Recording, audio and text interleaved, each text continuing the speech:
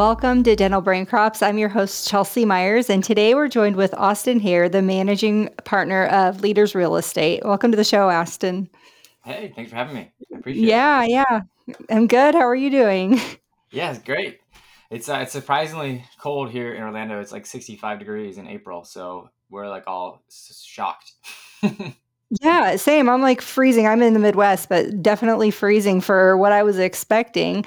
Well, hey, I'm really excited to talk to you because I know that since the last time we talked, your reputation has grown in some really exciting ways, and I want to get to that. But first, just give us a little background. Tell us what you're doing at Leaders Real Estate and what you're doing in the real estate space in general.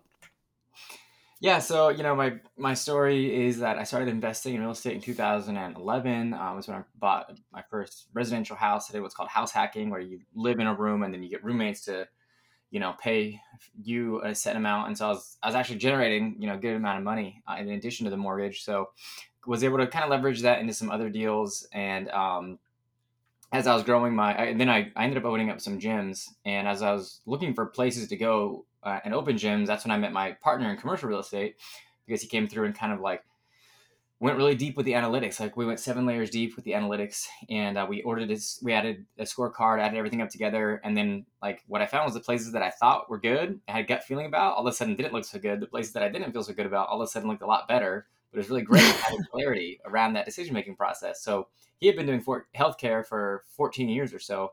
And so he invited me to come work with him. And so back in 2019, we partnered together, and now we do a lot of development and brokerage for healthcare practices, and especially a lot in the dental and the DSO space.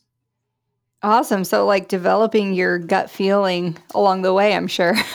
Yeah, a That's lot of actually learning. that's actually really interesting. So, did you ever end up pulling the trigger on something that was a good gut feeling back then that you would now not look at as a good deal? um, in terms of the gyms that I opened, I did two de novos and one acquisition, and so Mhm. um, yeah, looking back on it, the first one that I did was actually the first location was really great, and then I overthought it.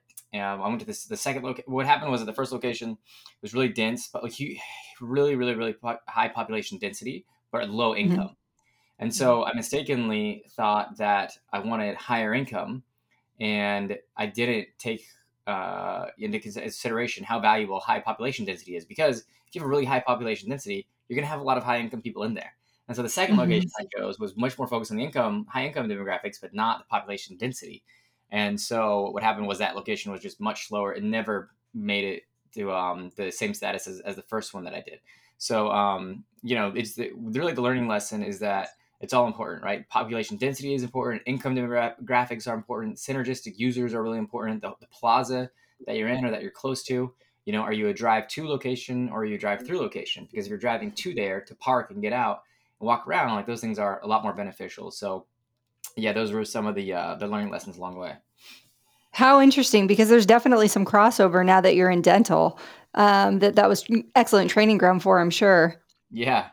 Yeah, it was. And the other thing is viewing rent as a factor of marketing. It's like, when it's always so tempting to want to get the cheapest rent possible, but when you think about like how much is your client worth to you per visit, right? Or your patient, in dental could say $300, a visit on average. So how much more can you afford to pay in rent if you're going to get a couple more clients a day? I mean, probably a lot, right? And so Mhm. happy to break that math down later if you want, but it's just a different lens through which to view things. Yeah, that's so interesting. So you were purchasing gyms, and then what segued into dental for you or healthcare? So it was 2018. I attended a forum where I heard them talk about, actually 2017. They talked about, they were predicting a kind of like a correction in the end of 2019, early 2020. And so I was Mhm, like, oh, I mhm. need to get out before then. And so I started, preparing them to sell. And I actually had plans to grow a lot more. But when I heard that talk, and then I was a franchisee, and I was getting in disagreements with the franchisor. If you think Mhm. multi-level marketing is bad, you should go try to be a franchisee. It's way worse than multi-level marketing. And so the combination of those two things was like, you know what, I'm not going to put invest any more of my time and energy into this venture. So I started Mhm. preparing them for sale, and then sold in 2019. The economists got it exactly right, but for all the wrong reasons. So I just got super lucky there. And I really actually be glad that I disagreed so much with the franchisor, because that's what really motivated me to sell. And then because at the time, he had helped me pick out a location, and we are looking at other locations. So we were going to Tony Robbins events together, me and my partner, and we were working out together and stuff like that. So when I sold, I was kind of like an open book. I had plenty of freedom. And he's like, "Hey, come work with us, and let's partner together." And I said, "Yeah, sure." So since then, it's been a real learning experience. Like I had been investing in commercial real estate, from the limited partner side. I mentioned earlier I was doing residential investing, so I had a couple of rental properties, but in the commercial real estate, I was still relatively unexperienced, and so then that's when we kind of just went, or I kind of went all in, and so now we focus on like trying to buy and develop buildings for DSOs, or even if there's like a group that is acquiring a practice and the real estate is involved, and the doctor might want to sell that real estate, and the DSOs usually don't want to buy it because it's Mhm. tying up debt on their balance sheets. So we can come in and we can buy that. So that's kind of the story of how I segued, from residential to fitness to commercial real estate. Yeah, yeah, I love the way that you put that together for me. So do you have a strong interest in staying in dental? Like, do you feel another segue coming, or is this, like, really interesting and exciting to So you? yeah, right. So what happened with residential was I started putting them up on Airbnbs, or on Airbnb, and Mhm. it worked out phenomenally well compared to the long term rentals. More work, but more money and stuff like that. So in the background, I'd kind of been having these Airbnb properties, and then kind of spent a lot more time focusing on the commercial real estate side of things for healthcare, but then recently have been splitting my time kind of between the two. So like, it always ebbs and flows, right? Like there's always like in busy season, like you're super, super busy. And then you get periods of like relaxation where there's not a whole lot going on, especially when you're doing like, when you're focused on deals, right? And so it's like, there's not a lot of consistency. So when one thing is really busy, one thing's super slow. So they kind of go back and forth. Right now I've been splitting my time pretty equally between Airbnb, like optimizing that business. We have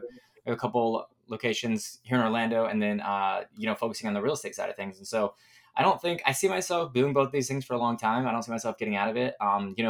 With healthcare, real estate, obviously that you could do a full time job in just one little subset of that. So there's all a million different ways to slice it. But I mean, I'm really bullish on dental. We do stuff in urgent care. We have clients in dermatology and veterinarian and stuff like that. And so just in general, like anything that sub 10,000 square foot range, dental has less than a 1% failure rate according to the SBA data. Like it's one of the safest businesses.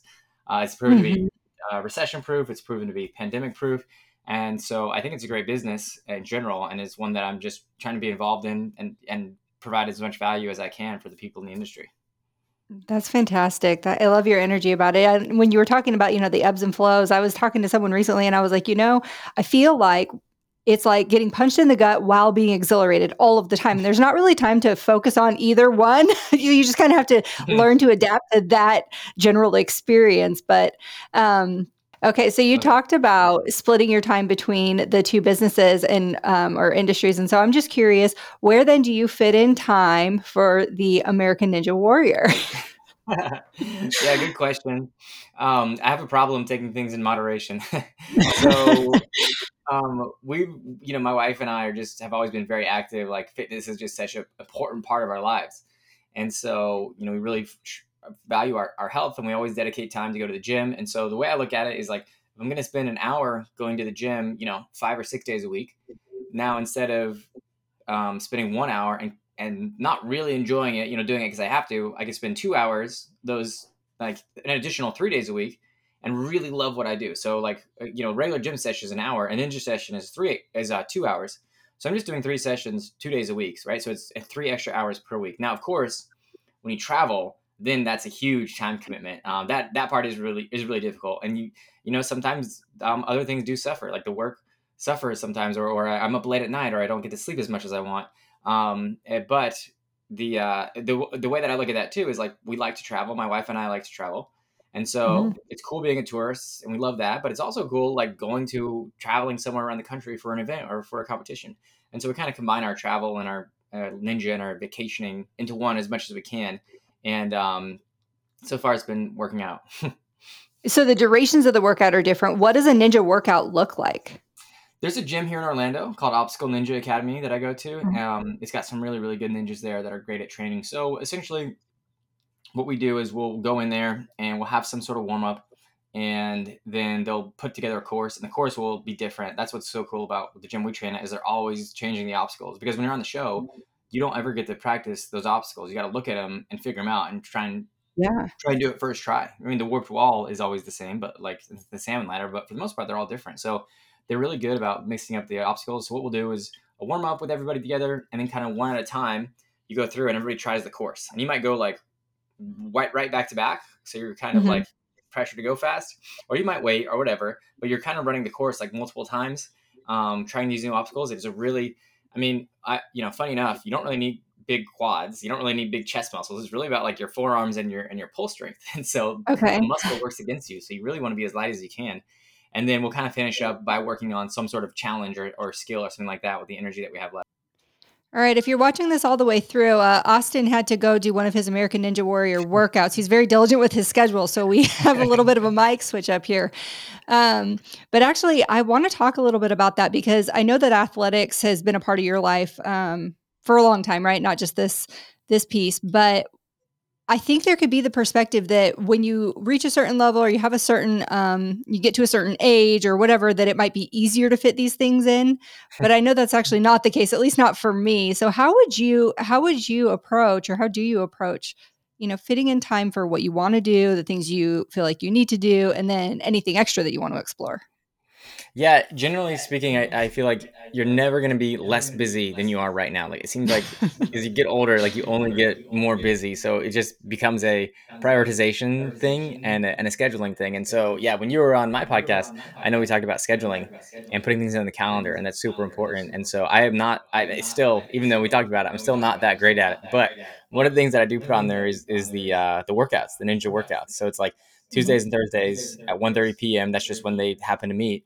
I have it on the calendar, and then I block it off so that way nobody's scheduling calls or doing anything like that during those times, and I don't have an excuse, right? So it's like Tuesday, Thursdays, and Saturdays I go out there. Now, like on the days that I've hit in the gym, that's not necessarily an Ninja Warrior workout. Those, I kind of just squeeze in, but it takes a lot less time. I mean, you could get a great workout in 30, 45 minutes, so it is a little bit easier.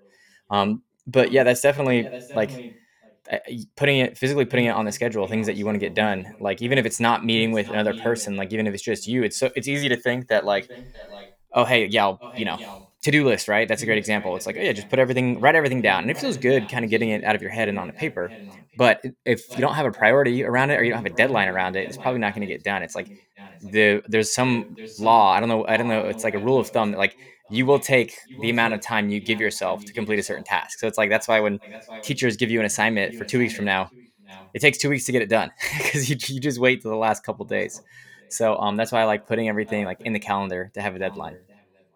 Yeah, absolutely. And I know this is a lot of people say to do this. I do it with my clients now, but I originally was introduced to the idea by a coach of mine who said, "Hey, I want you to write down the top 5 priorities in your life.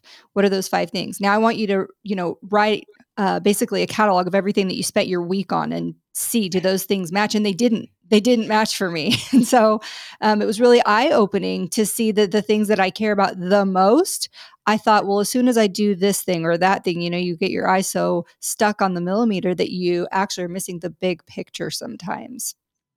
Hmm. Yeah, no, I think that's great. It's like it's so easy to be reactive, and so scheduling time like that to be proactive, where you're looking at like, okay, this is what I say is important, but this is what I've been doing. And Hmm. so it's like that intentionality factor. I'm curious, did you also put that on your calendar? Like you set a calendar invite to look at your calendar? That's actually funny. So I set a calendar invite to make my calendar. Is that what you're asking? Yeah, Like, yeah. yeah, You yeah, and said it's it. not Yeah, that's necessarily an funny. invite, but it's like I block it off on my calendar. Yeah, it probably Yeah. looks a little bit obsessive, but I actually Hey, find that you're I'm getting it so done. much more, yeah, so much lighter having it that way. So one of the things that I think is interesting too is the way that we approach something tends to be the way that we approach a lot of things. There's a lot of crossover in our behaviors towards business and our hobbies and our family and all the things, and so I was working with some clients recently on taking a group through a weight loss journey. And so I had them working on a specific metric or doing a specific regimen, and I decided to participate in it as well. And my question to you is, do you, when you're doing these workouts, do you find that your eating has an impact on how well you're able to advance and progress in your workouts?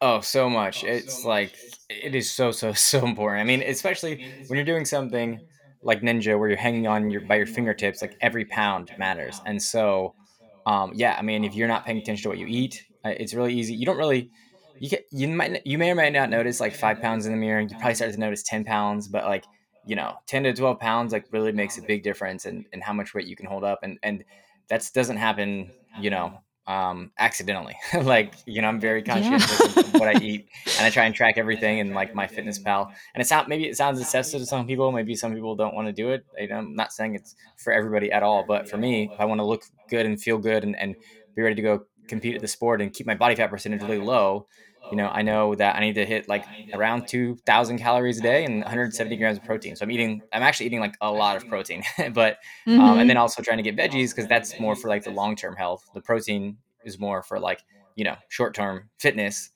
Vegetables are for long term health. Is how I look at it. Yeah, so when you exercise that amount of discipline in one area of your life, like your eating and like your workouts, how do you see that translate when you're going to do something business-wise? Yeah, it's like or the order of operations matters. I don't know why. I don't know what like sort of psyche at like part of the human psyche is activated, but it's like if you start your day by watching the TV first thing, it's like very demotivating, right? Like I've done that. I've been there Yes. when I sold the companies and I had free time and stuff like that. It's like I'll watch TV for like a show that I like on Netflix for like 45 minutes and then I'll be productive. But it's just like it Mhm. kills your motivation. So by the flip side of that, you do the first things first. It's like when you're waking up and going to the gym, it puts you in a good mood and you want to go conquer the day, right? Like if you're active and you're working out and you're getting your heart rate up, like you feel productive and you feel good. And so I think it's motivating. I think it's like there's a saying, a lot of millionaires have six packs or something like that. It's obviously not always true, but it's like very similar principles, that discipline, right? Having the discipline to have a structure, have a schedule, get work done, like put your entertainment, kind of instant gratification things last, and then they kind of work together because now you're motivated to go make your phone calls after a good workout, or you're motivated to eat really healthy because you don't want your workout to go to waste. And so I mean, it's a sacrifice at the end of the day. Maybe I would be further along financially if I didn't do this kind of stuff, like if I didn't focus so much on my fitness. But I don't, is that a trade-off that I want to make, right? Like I'd rather live a lot longer, a lot healthier life with a lower net worth than just try and maximize my net worth and be unhealthy. You know what I mean? Yeah, and not have as long to, like, enjoy it. Yeah. Right. Absolutely, and you can quantify that. You can be like, "Okay," so reframing would be, "I'm paying X amount of dollars each month," or, "I'm paying myself this amount of money to experience this quality of life." So, I definitely think that there's a good trade-off there. You hit on something really important. You said, after you go to the gym, then you feel like you can go tackle all the other things, and I think there's a really good science behind that, and because when you put something into your calendar and you're like, "Hey, I'm gonna do my workout," and then you go do the workout, you're elevated from that and you get an energy from that. And so Mm. automatically, of course, you're going to be more motivated to do the next thing because you're already winning uh, in your own terms. It's not against, your wife's terms or your mom's terms or your brother's terms. It's you set something, you did it, and now you know you can do things. And so you're energized by that. Yeah, it's interesting. So I have a question for you then. Do you think that you feel that same energy regardless of whether or not your task was physical? Like, do you think having a physical task where you're literally getting your blood flowing motivates you more? Or do you think that it'd be equal even if it was just something that was on your to do list for a long time that involved sitting on a computer? Oh gosh, so I think that it's going to be different. I don't take the same energy to go make dinner that I take to go ride a course or that I go take to go on a run. So the energy behind it might be different, the adrenaline might be different, but I do think that the gratification, the brain likes to accumulate. So the more things Hmm. on my list that I can knock off, that's why people like to check things off their to-do list, especially if there's like um an app for it and it makes a little dinging noise or something. It's very stimulating and it tells your brain, "Hey, we're doing it. We got it." And keep going. There's definitely data to back this up. And so that is one reason that I feel like it's so important to put things into your calendar so that you can have an automated way to increase that energy as your day goes on and you're knocking things out. Yeah, that's a good point. I think that's true too. Yeah, awesome. So I love all of this that you're saying. Tell me, what is your long-term goal? What do you see for your future?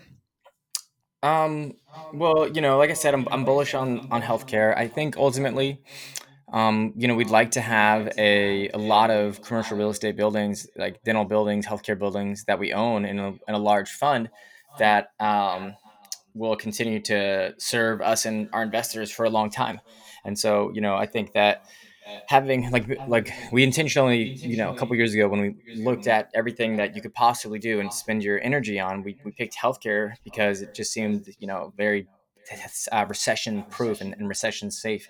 And so I think long term, like as we can hopefully continue to buy buildings for dental users and DSOs and continue to grow our portfolio and bring as long as many people for the ride as we can. So, I think that's something that'll be around for a very, very long time. So nationwide Yeah, is yeah, all we've done deals in 46 states. And so, we like I mentioned earlier, I live in it's Orlando, but fantastic. we do stuff all over. We're always traveling. That's no big deal.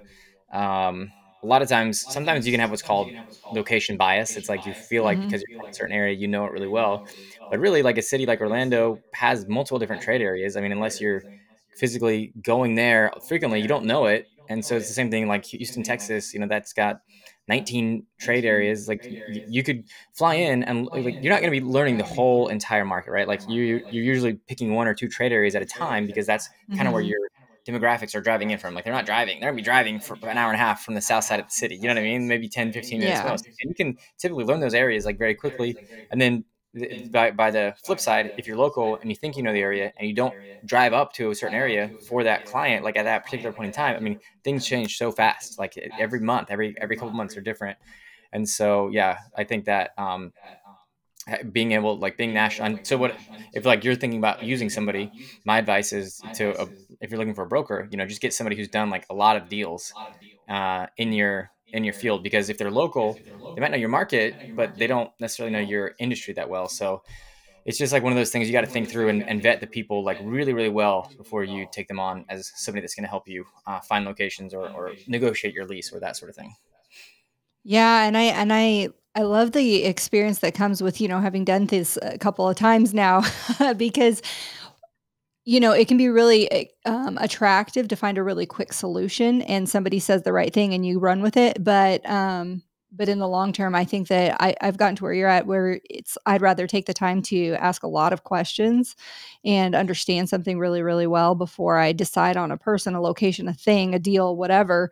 Um, because it's a long-term decision. It takes away the initial feeling of wanting to get it done, but there are long-term impacts of whatever decision you make. So, 100%. Yeah. I mean, to build out a dental office is close to $200 a square foot right now. And mhm. so, like you mentioned, rushing that decision of who you're going to help pick your location. Um, I think a lot of times people just want to be nice. So that's why we pick our cousin or brother-in-law or golfing buddy or whatever it is Yeah. because we know them. But I mean, if you make this wrong decision, like it's one of the first decisions you make, it's terribly, terribly expensive. It could cost you a lot of money or it could cost you like the entire business. So yeah, it's just important to bring somebody in who knows your industry because there's a lot of different negotiation points. I mean, the plumbing and the electric needs and the way the operatories are set up is like very specific for dental. And so if you don't get somebody who knows and understands that, then you could just be shooting yourself in the foot. Yeah, absolutely. Well, I know it's really important to you to do really good things for people, and that you can never know enough good people. So if somebody wanted to get in touch with you and they had something that they wanted to, run by you, ask some questions, what would be the way to do that?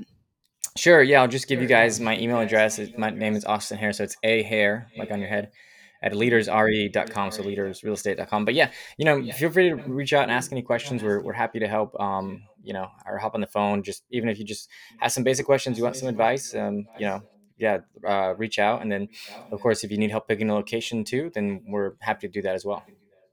Perfect. Thank you so much, Austin. I appreciate you coming on today. It's nice talking to you. Yeah. You're welcome. My pleasure. I appreciate you joining me for today's episode. Be sure to rate, review, and subscribe to the show, and visit dentallife.coach for access to additional coaching tools, as well as more episodes to help you create the dental life you truly desire.